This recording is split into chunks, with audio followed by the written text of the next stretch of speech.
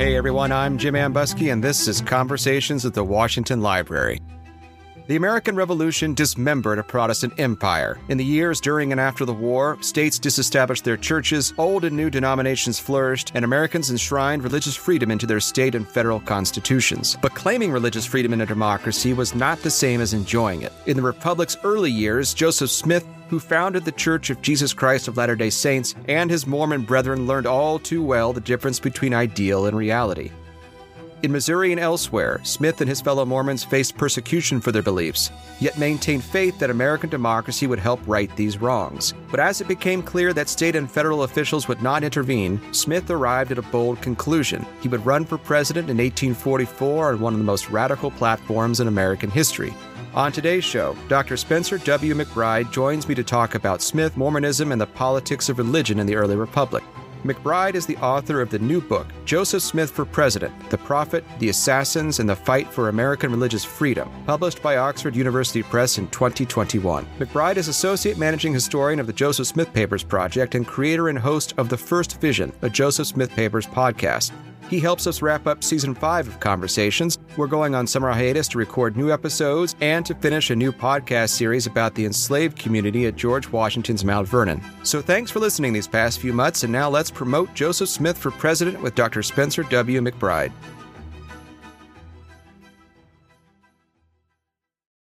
Spencer, when I was reading your book, I had to think back to my undergraduate days and even my graduate school days, where, of course, you had to do a lot of reading about all of American history. I'm an early Americanist, but of course, I had to read a lot on the 19th century, and I read about the Second Great Awakening and millennialism and the rise of evangelical culture in the early United States. But I confess I had not read a whole lot about Mormonism. So your book was a welcome opportunity to do that, and I'm very pleased that we can introduce that to some of the listeners out there who may not have had much knowledge about the history of Mormonism, Joseph Smith, or his presidential campaign. Let's dive into it then a little bit by looking at Joseph Smith's early life. I mean, who was this guy who became the central figure of Mormonism in the early 19th century? Yeah, I think it's easy when people think about a prominent figure as Joseph Smith. He has one of the most common names you could imagine for an American, Joseph Smith, yet he leads this really uncommon life.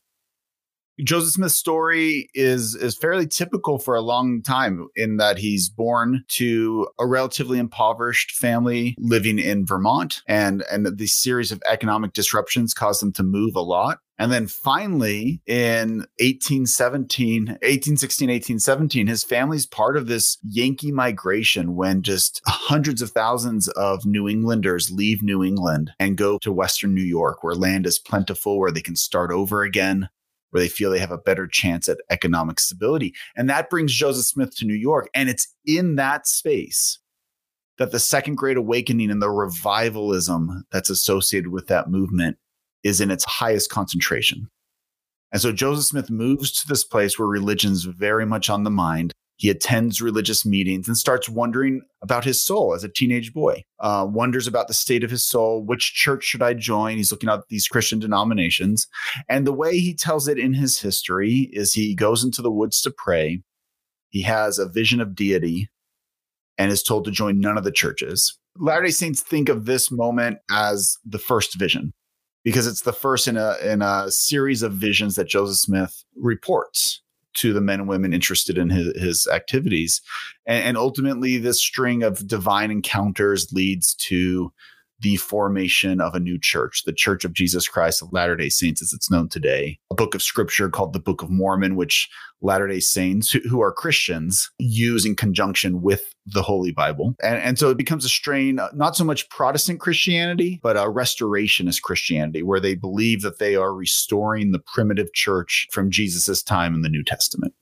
And so Joseph Smith is not the only one caught up in religious excitement at this time. But rather than joining with the Methodists or the Presbyterians, he starts a new church that is presented as the primitive Church of Christ. Well, how should we think about this Second Great Awakening in contrast to the First Great Awakening? I mean, it seems like there's similar things going on. In the 1740s, there's this huge sense of evangelicalism. There's these big camp revivals where people are hearing and flocking to hear people like George Whitefield preach in open air and overcome with spiritualism and feeling a closer connection to God in ways that they weren't getting from their ministers in a regular church. Why does this impulse emerge again in the early 19th century that creates the foundation for something that Smith and his adherents are looking for? Yeah. And historians disagree on this. And I think some of the major claims aren't necessarily mutually exclusive. So, for instance, some argue that the democratization of American society that followed the American Revolution led to a democratized view of religion, where men and women could have more say in their approach to salvation, especially in Christianity. I should say, not just religion in general. That's such a broad term. But with Christianity, they're looking for a much more individualized path. They're looking less and less to elite, university-trained clergymen, whereas a regular person, a person like Joseph Smith, could read the Bible, become inspired, and begin preaching religion. And more, this is acceptable, and more churches are being led not by the elite, but by very common men. And so one explanation for why this is happening in this time is it's part of the democratization of American society. Interestingly, some historians have argued kind of a different approach, that the instability, the insecurity of the early American Republic, you've taken off the structure of monarchy and of the British Empire and of a state-established religions. The political situation, the economic situation is so unstable in early America that a lot of these religious leaders take advantage of it, essentially. They see the insecurity among the American people, and religion is presented as an answer to that. And so Americans flock to the pews. Church membership rises at an extraordinarily high rate, and the number of denominations multiplies. And once marginalized denominations such as the Methodist and the Baptist just explode and become much more mainstream and much more acceptable in American Christianity. And so historians often debate these kind of two sides. I don't know how mutually exclusive they actually are. I was going to ask you where you came down on this. Yeah, it depends on the day. I think about it a lot. And I read one side, I'm like, yeah, they're right. And then I read another side, and maybe there's a little bit of both. I think that's an ongoing conversation we're having as historians. Or in other words, it's complicated. That's right. Favorite thing that we like to go to. Well, there's all this religious fracturing, as you were talking about, Methodists and Baptists, and they're all participating in this revivalism and this spiritual awakening. Tell us a little bit more about the establishment of the Mormon Church as it rests in Missouri before. Well, actually, probably even at the moment they began to congregate there, it sounds like they ran into trouble. So the Latter-day Saints had a polarizing effect in the United States. Many people had the same questions Joseph Smith had. They were wondering about their souls, and they were unsatisfied with the religious status quo. They were unsatisfied with the Protestant Christian churches competing for their membership. And they wanted the primitive Christian church, and they believed that Joseph Smith was presenting that to them. And so a number of people flocked to Mormonism very early on, but it also instantly had its critics, people that thought they were too reliant on the idea of Joseph Smith as a prophet, right? Joseph Smith wasn't just the president of the church. His followers viewed him as a prophet, similar to Moses in the Old Testament, or even an administrative role like Peter is seen to have had in the New Testament. And so this was controversial. A man who claims that he has spoken with God and speaks not just as a religious leader, but as a prophet. Claims of continuing revelation from God. And this leads to problems. And eventually the Latter-day Saints moved to Ohio, to Kirtland, near, it's now a suburb of Cleveland. But eventually they believe that Missouri is where they need to gather. So a lot of these converts to Mormonism would relocate, and they'd move to be with their fellow Latter-day Saints. And Joseph Smith taught that Missouri was where the second coming of Jesus Christ prophesied in the Bible was going to occur, and that him and his followers were to go there and to build a city and to prepare themselves and the world for that event. This brings problems, severe problems for the community. The Latter-day Saints are gathering. So they're a religious minority, but when you gather in one location, you have an effect on the economics and the politics of that location. And so in Missouri, all of a sudden, this religious minority is a majority in their county. And their non-Mormon neighbors say, whoa, hold on. We are going to be at an economic, we're going to be at a political disadvantage in our county with these Mormons coming in. And so they gather together to form a mob. And the way that mobocracy works so often in early America is they don't just grab their pitchforks and torches, as we might imagine, though sometimes they did.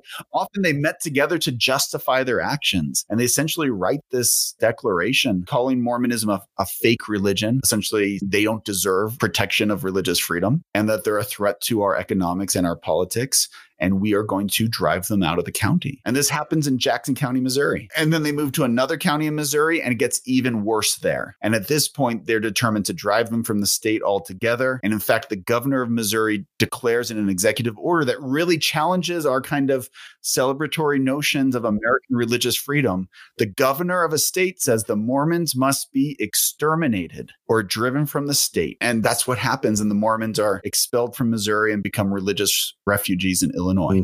Points already in terms of religious freedom and how it intersects with this idea of democracy. But something you just said a moment ago about revelation, and it got me thinking, why is direct revelation such a problem or so threatening to a lot of people in this period? I mean, millions of people then and now pray every day, hoping to hear the word of God, or at least a voice in their head that gives them comfort and believes is God himself or herself. And why is direct revelation seen as such a threatening thing? That is a good question, and it's a big question. I'll give you kind of a short answer. This is a time that many Americans still believed in miracles. Many Americans were reading accounts of men and women who went into the woods to pray and claimed to have visions, including visions of God. And so it's not that there was, among many, that there was this belief that miracles had ceased or revelation had ceased, although some did believe that. There were divides within Protestantism on this very issue. But often these hit on different trends going on in the United States. For instance, there was a competitive element. The Mormons are drawing people away from Protestant churches, right? Joseph Smith didn't just go say, I went into the woods, I had a vision, and God told me to be a Methodist. He said, God told me that all the churches are wrong, that they're all preaching a form of Jesus Christ's gospel, but it's all corrupted. And so you're hit on some nerves there when you say things like that. And also the fact that the Mormons would gather together and live, they at least attempted to live this kind of economic communitarianism to different degrees during the lifetime of their communities. This runs contrary to a lot of the notions of American democracy at this time. So all of a sudden you take, some would criticize as superstition, a belief in revelation and in miracles, and others might accept that. But you pair that with what are seen as anti-democratic actions, right? Something that seems a threat to American society as it's developing. And all of a sudden, it becomes very intolerable for many Americans. What does the idea of religious freedom mean to most Americans in this period? The religious freedom is established in the Bill of Rights. We can talk about whether or not that applies to the states here in just a moment. Spoiler alert, it doesn't. But what do most Americans think about the state of religious freedom and the guarantees of religious freedom? Yeah, by the mid-1830s, every state has essentially declared in one form or another, usually in their constitution, religious freedom. But religious freedom is still very much this idea it's an idea created by Protestants for Protestants. And there's been some great scholarship lately on how the American Revolution changed the nature of British imperial Christianity, or I think Christianity in the British Empire, and what happens after the scaffolding of empire is lifted. A shout out to my friend and fellow scholar, Kate Carté, who's written about this. I'm talking to her next week, actually, on the live stream about it. Excellent. Excellent. And what we see, though, is that a lot of Americans are hesitant or unsure what the bounds of religious freedom are. Some states are very good at extending religious freedom to their Jewish populations. Some not so much. Same with Catholics. But often they're hesitant with these. There's even more hesitancy with these smaller religious movements. Mormons, Shakers, any number of these kind of utopian alternative religious groups that rise up in the 19th century. And it's almost this idea, they see their persecution or their extra legal violence against these groups not as religious persecution, because they deem them pretend religions.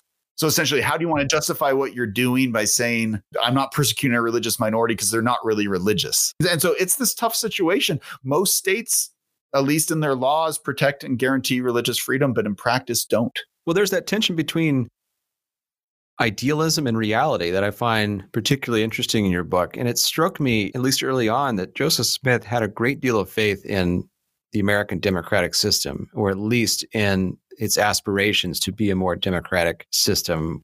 What should we know about his faith in that democracy? When Joseph Smith gets involved in politics, it's reluctantly.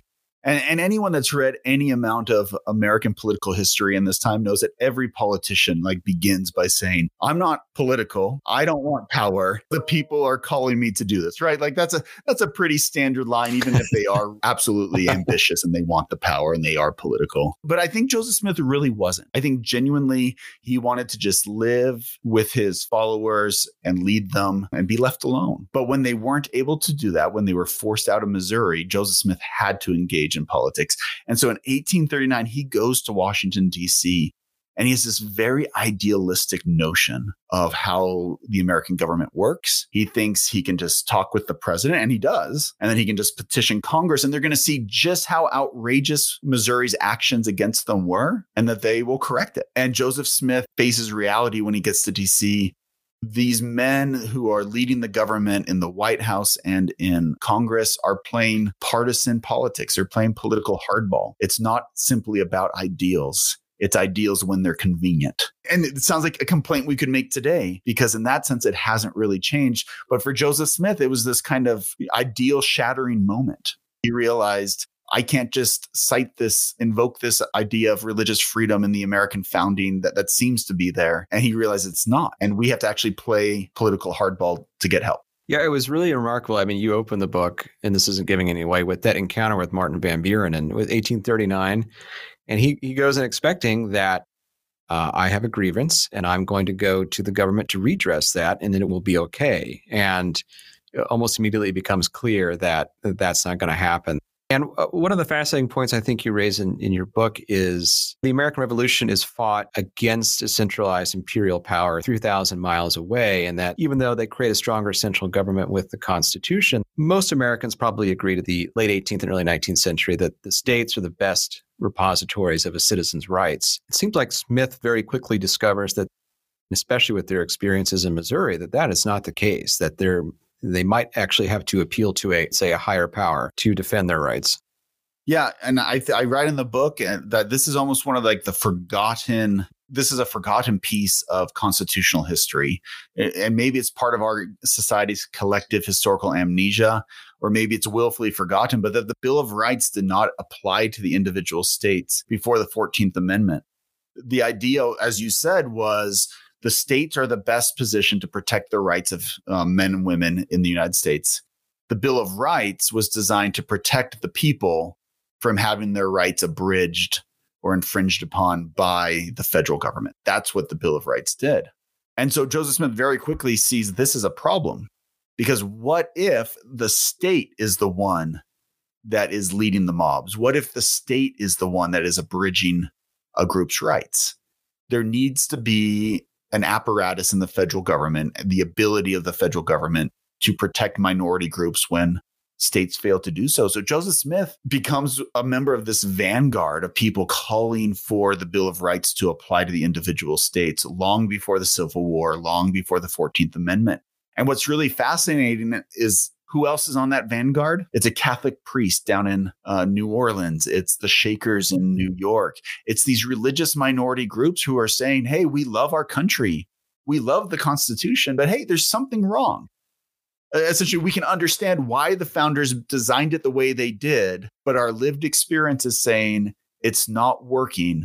Let's make some adjustments so that it can. Besides the meeting with Van Buren, or the meeting with Van Buren that didn't go the way that they had hoped, how else are Smith and the Mormon leadership attempting to compel the government to live up to the best of American ideals? After Van Buren declines to help Joseph Smith, they take their case to Congress, and the U.S. Senate actually has a committee hearing, not specifically on the Missouri persecutions, as they would call them, but whether or not Congress has jurisdiction in this matter. Can Congress do anything to help a persecuted minority when the states are the persecutors? And they decide unanimously that they can't. And that's as far as Joseph Smith's petitioning efforts ever got.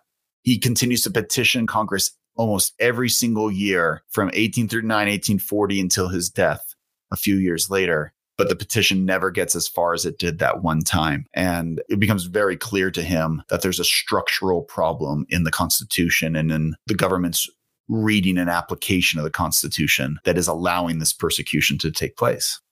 Love this idea that this is a sort of forgotten history of American constitutional law that you said it a moment ago. And we'll talk in just a minute about Smith's solution for really getting things done. But as they're petitioning Congress, as you said, they've been driven out of Missouri. Where do they go and how do they try to rebuild their lives?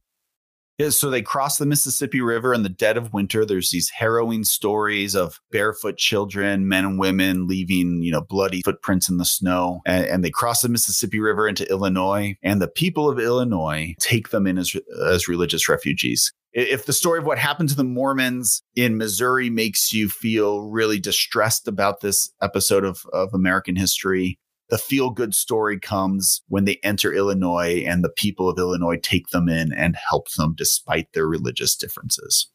That won't last. But in that moment, it's kind of a heartwarming story. And then the Mormons, they buy a large tract of land on this big bend in the Mississippi River, and they start building a new city. And it builds up really quickly so that within a couple years, it rivals Chicago as the biggest city in Illinois. And they design it, though, in a very interesting way because they're going to continue to petition the federal government for protection, but they realize their chances of getting it are slim, or it may take a long time. So they need to design a city that can protect their rights. And they do this by passing a very liberal charter with the Illinois State Assembly. The charter gives them an extraordinary level of rights to prevent outsiders from coming in to arrest Mormons, to forming a city militia, which is a part of the state militia. It's 2,500 men at a time when the standing army of the United States was about 8,000 men. So it's one of the biggest militias in the United States. And they designed this city to protect their rights, but also declare the rights of religious freedom for any who enter the city. And specifically, not just Christians. They specifically list in that ordinance Jews and Mohammedans, as they call them, which was a term often used for Muslims. Now, how many Muslims and Jews were going to venture to Nauvoo, Illinois? Not that many, but it's this principle that they're proclaiming. And the reason that the Illinois state legislature goes along with this is that state was so evenly divided between Whigs and Democrats that the Mormons, though a minority, they often voted together. They would be the kingmakers, and both sides wanted them. So you have Abraham Lincoln, this up and coming Whig who's in the state assembly. He supports the Mormons' efforts. Stephen A. Douglas is there in the state government. He supports it as a Democrat, right? Both sides are trying to court the Mormon vote, seeing that they're going to be the difference makers. And the Mormons recognize that. And they say, hey, we can use our voting as a bloc. We can use our political influence to ensure the protection of our rights.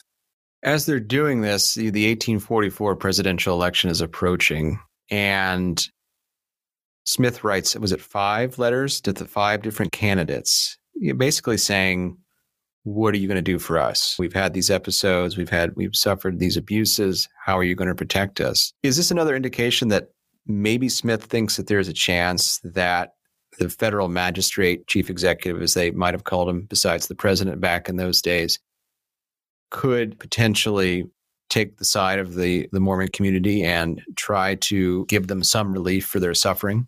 I think he hopes so. And of course, this is issues of what powers did the president actually have at this time. But even if he can't do it by proclamation or by executive order, that if a president has so much sway with Congress and his party in Congress, that it may be helpful. But what also is happening by 1844 is things are getting bad for the Mormons again. This block voting practice that they thought would secure them their rights has ended up alienating many people in Illinois. And it appears that what had happened in Missouri is getting set to happen again in Illinois. So it's in this context, this desperation, that Joseph Smith writes men whose names political historians know really well: John C. Calhoun, Henry Clay, Martin Van Buren, Lewis Cass, Richard Mentor Johnson. Writes them all the same letter. Two don't reply. And Calhoun and Cass both kind of essentially write the same reasoning. Hey, we sympathize with you, but citing states' rights, they say the federal government can do nothing in this case.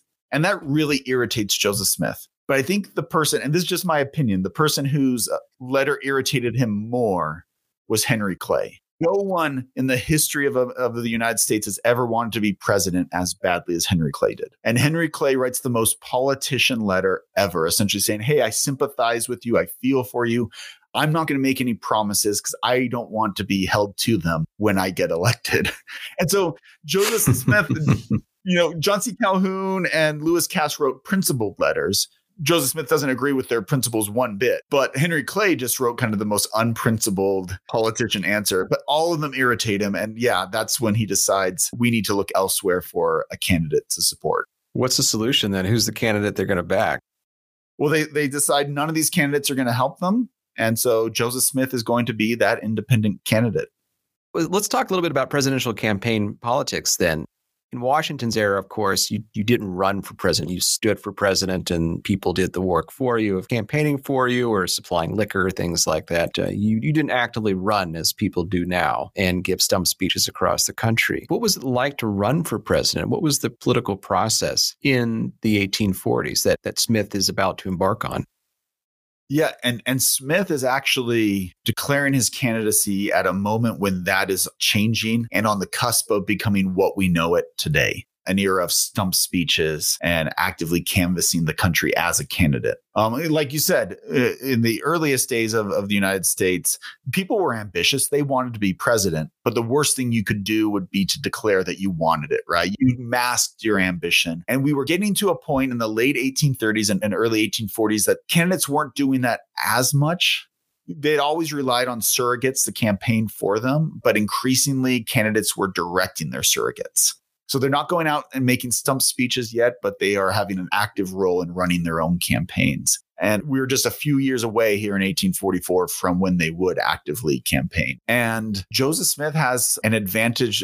I mean, he's running from the outside. He's not going to win. And I think most observers knew that right off the bat. But he has something that other outside candidates don't have. He has hundreds of experienced Mormon missionaries who know how to travel the country and preach religion. And he dispatches them to travel the country and preach politics, to campaign for him. And so we have this very kind of unique innovation in presidential campaigning with Joseph Smith at a time when presidential campaigning itself is evolving. How successful is that canvassing? Tell us a little bit about the deployment of those missionaries, not just evangelize the word of God, but to evangelize this idea of American democracy as it should be. Yeah, and it's a fascinating story, these electioneering missionaries as they become known. They meet with some success, not a ton, but their efforts are what's really extraordinary in terms of the history. A lot of them go to states where they were originally from. If they converted in Pennsylvania, they still had friends and family in Pennsylvania. Let's go preach politics to them. Some go to the Deep South, though. And we'll talk about Joseph Smith's campaign policies later, I assume. But he has this pamphlet that they're distributing calling for the abolition of slavery. And a lot of these missionaries run into mobs, not because they're Mormons, but because they're distributing a pamphlet calling for abolition. And that gets them into trouble. But one of the most fascinating accounts is Brigham Young, who would be Joseph Smith's successor. Spoiler alert. He leads this meeting in Boston, and there's this campaign meeting is met with hecklers. And so the police are called, and the meeting ends when the hecklers start fighting, not with the Mormons. The Boston hecklers start fighting with the police, and there's a brawl. And so, they're in this environment, but I think, and maybe my favorite kind of fun fact about this is the Mormons establish a campaign news paper in Manhattan, right there on Printers Row. And it's called The Prophet. And the idea is we can print all this campaign information and other newspapers will pick it up and run with it. And so if you want your most esoteric, fun political fact about this is a Mormon electionary missionary named Sam Brannan is running The Prophet newspaper with his own printing press. And years later, he takes that printing press to San Francisco, and that same press, that same person prints the first news of discovery of gold in California. So I don't know if you want to include that, but that's kind of the fun, esoteric political history fact about this campaign effort with these missionaries. No, that's great. I mean, it's certainly going to be useful at a cocktail party too down the road. You're going to wow them with what you know.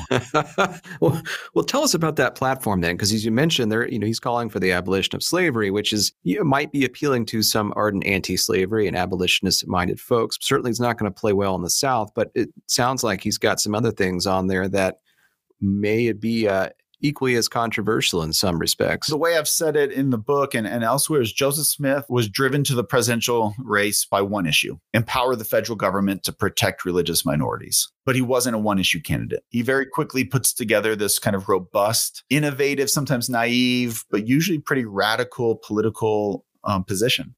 He calls for the abolition of slavery, but with a very unique approach of this wide-scale plan of paid emancipation. The federal government would purchase the freedom of enslaved men, women, and children, and to pay for it, they would use the proceeds from the sales of Western lands. So essentially, the federal government would purchase the freedom of enslaved people and slavery would be done. Again, kind of wishful thinking, but that's his very pragmatic approach to it. He calls for stabilizing the American economy by establishing a new national bank, which had been a hot button issue since Alexander Hamilton and Thomas Jefferson were in Washington's cabinet. No different, but he's calling for a different type of national bank. No one's going to get rich off this bank. The men who run it will be paid a per diem of $2 a day. Yeah, well, it was funny when you were saying $2 a day. It sounded like, these are graduate students. Yeah. Well, and I don't know where he gets this number, $2 a day, because when he calls for lowering Congress's pay, it's also $2 a day. And in his mind, he says that's how much a farmer makes. And so essentially, in Joseph's mind, $2 a day, it's a rhetorical tool. That's like the honest wage of a farmer, I guess, in his mind. So a national bank that's going to stabilize the economy of the United States. He calls for the expansion of the United States, of annexing Texas, of taking all of Oregon. And Oregon was a territory that was contested with Great Britain. And even says when the time is right, the United States should expand into Canada and Mexico. He calls for the end of prisons. He's calling for criminal justice reform, and penitentiaries were this kind of new thing that were springing up all over the country. This idea that they were going to reform prisoners with solitary confinement and hard labor. And Joseph Smith is not the only one, but he's a loud voice saying, hey, this isn't working.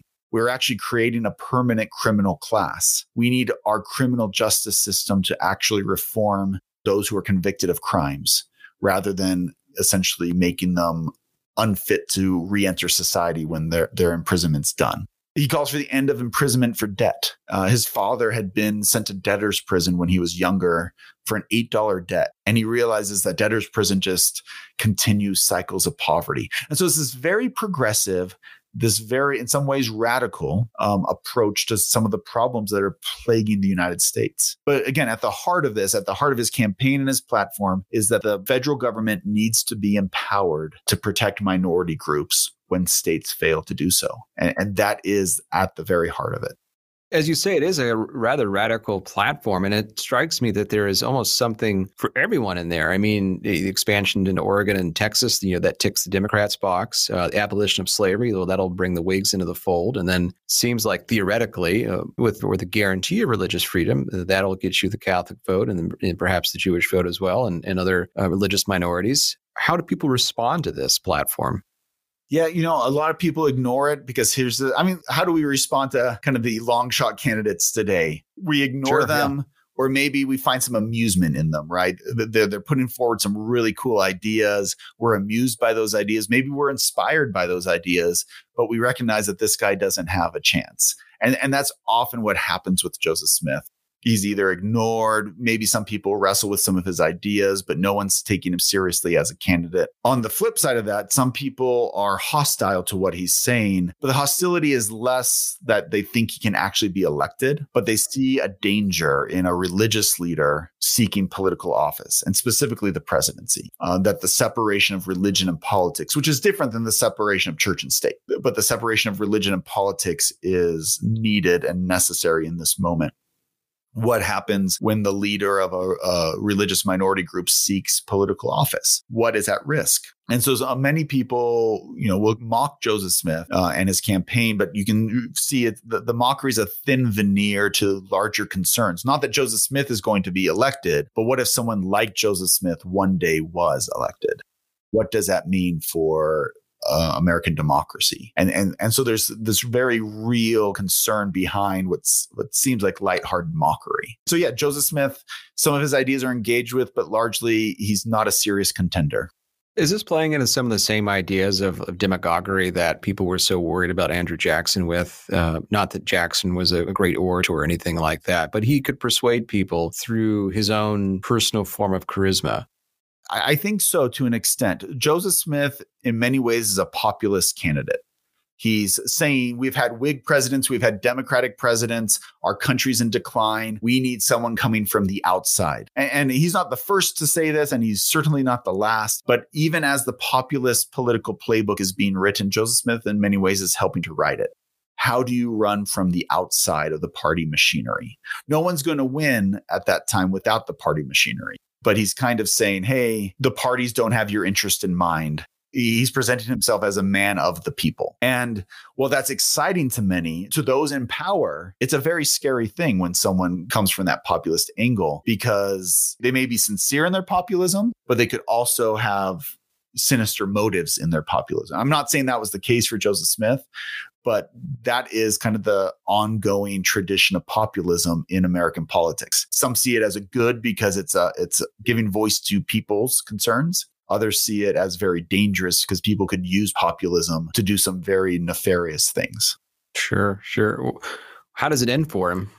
Well, for Joseph Smith, he ends up being assassinated. He's assassinated in June 1844 before the November election. He has the distinction that nobody wants of being the first assassinated presidential candidate.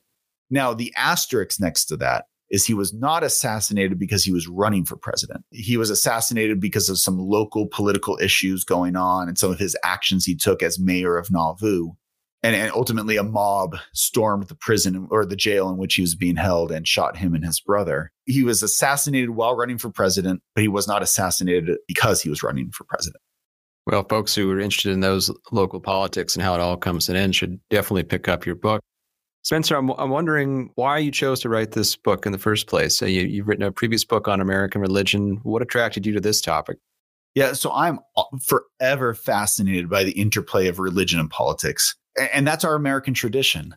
From the Revolution on, we debate the extent to which religion should be involved in our politics, all the while mixing religion in our politics. It's our ongoing tradition. The debate itself is our tradition. And I work as a historian and documentary editor for the Joseph Smith paper. So I spend my days in the archives with Joseph Smith's surviving documents. And I was going through all these political documents and I began to see kind of a bigger story. I think a lot of Latter-day Saints today know that Joseph Smith, their founding prophet, ran for president, but they don't really know why. They don't really know if he had a chance. I think most Americans have no knowledge that this happened. And I wanted to write about it not because he was a serious contender, but sometimes it's the people running from outside the status quo that shine a light on inequalities, on structural problems in our country. And I think Joseph Smith does that. I think even people who aren't interested in Mormonism as a religion or Joseph Smith as a religious leader can find in his story kind of this moment of someone saying, hey, I love my country, but there's something wrong. And I think it shines a light on some of the structural issues at play in our lack of religious freedom. We like to celebrate the level of religious freedom in the United States. And to our country's credit, we do have, in many cases, a high level of religious freedom. But we're fooling ourselves if we tell ourselves that it's perfect and that it has been perfect and total from the beginning of the country. And Joseph Smith's story really highlights that religious freedom has never been universal in the United States in practice. And Joseph Smith was saying it never will be until we've empowered our government leaders to ensure that it is. Well, I was going to ask you about the relationship between your editorial work and the book, and you've answered that. And when I was reading your book, I very much was thinking about the constant tension, even in today's world, certainly today's world, between our highest ideals and where we come close to them, but also where we fall very short. And that struggle continues even today. And certainly fascinating to read about it in Smith's time. Besides your book, though, you've also got several other audio projects that allow listeners or interested parties to learn more about the history of Mormonism, Joseph Smith, and the 19th century world in which they lived. Can you tell us a little bit about your podcast efforts? As an academic historian, so much of my writing and so much of our publication of the Joseph Smith papers is first and foremost for scholars. You know, we are publishing rather dense collections of documents. They're not the things that most people read cover to cover. Yet, for many practicing Latter-day Saints today, they want to know what the Joseph Smith Papers project is turning up. What are we discovering as we dive deep into all of Joseph Smith's surviving documents? And so these podcasts became a public history approach. Let's take the very scholarly academic work of the Joseph Smith Papers project, and let's find ways to make it more accessible to a general public. We need advanced degrees in history to do this project, but we want to make it so that you don't need an advanced degree in history to engage and learn from it.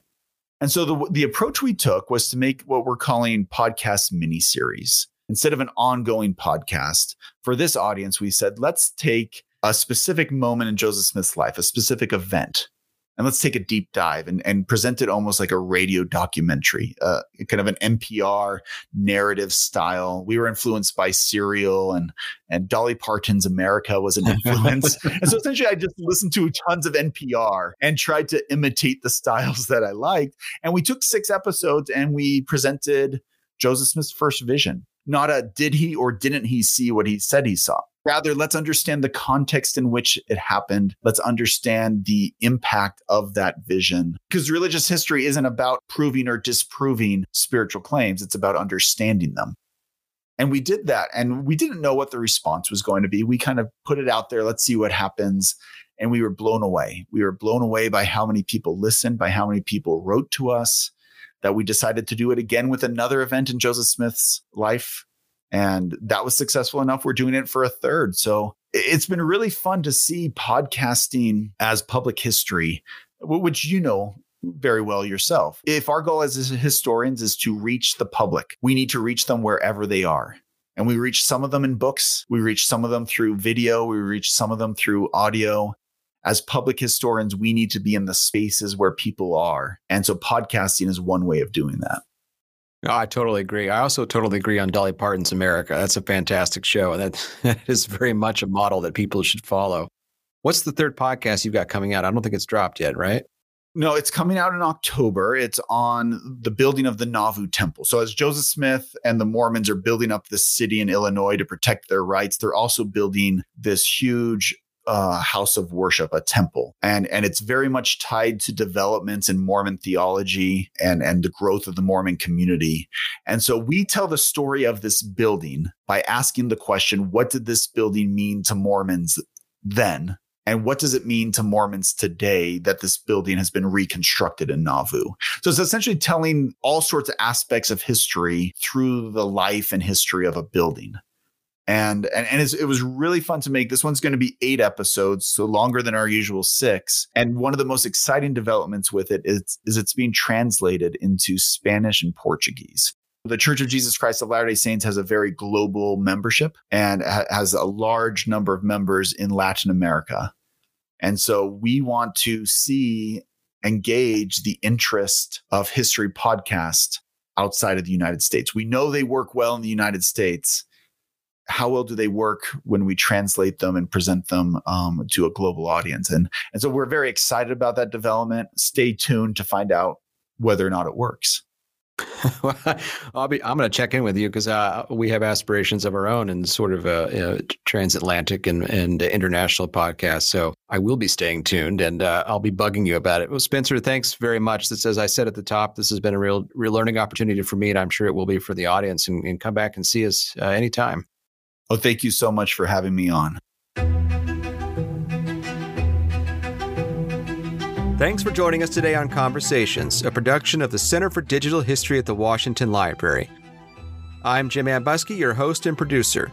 Jeanette Patrick offered editorial assistance with additional support provided by Mount Vernon's Media and Communications Department. Our music is Witch's Brew by C.K. Martin. Be sure to subscribe to Conversations on Apple Podcasts, Stitcher, or wherever you get your favorite programs. If you like the show, please rate and review it on your favorite podcast app. Find this and other episodes by heading over to our website at georgewashingtonpodcast.com. Thanks, and we'll see you next time.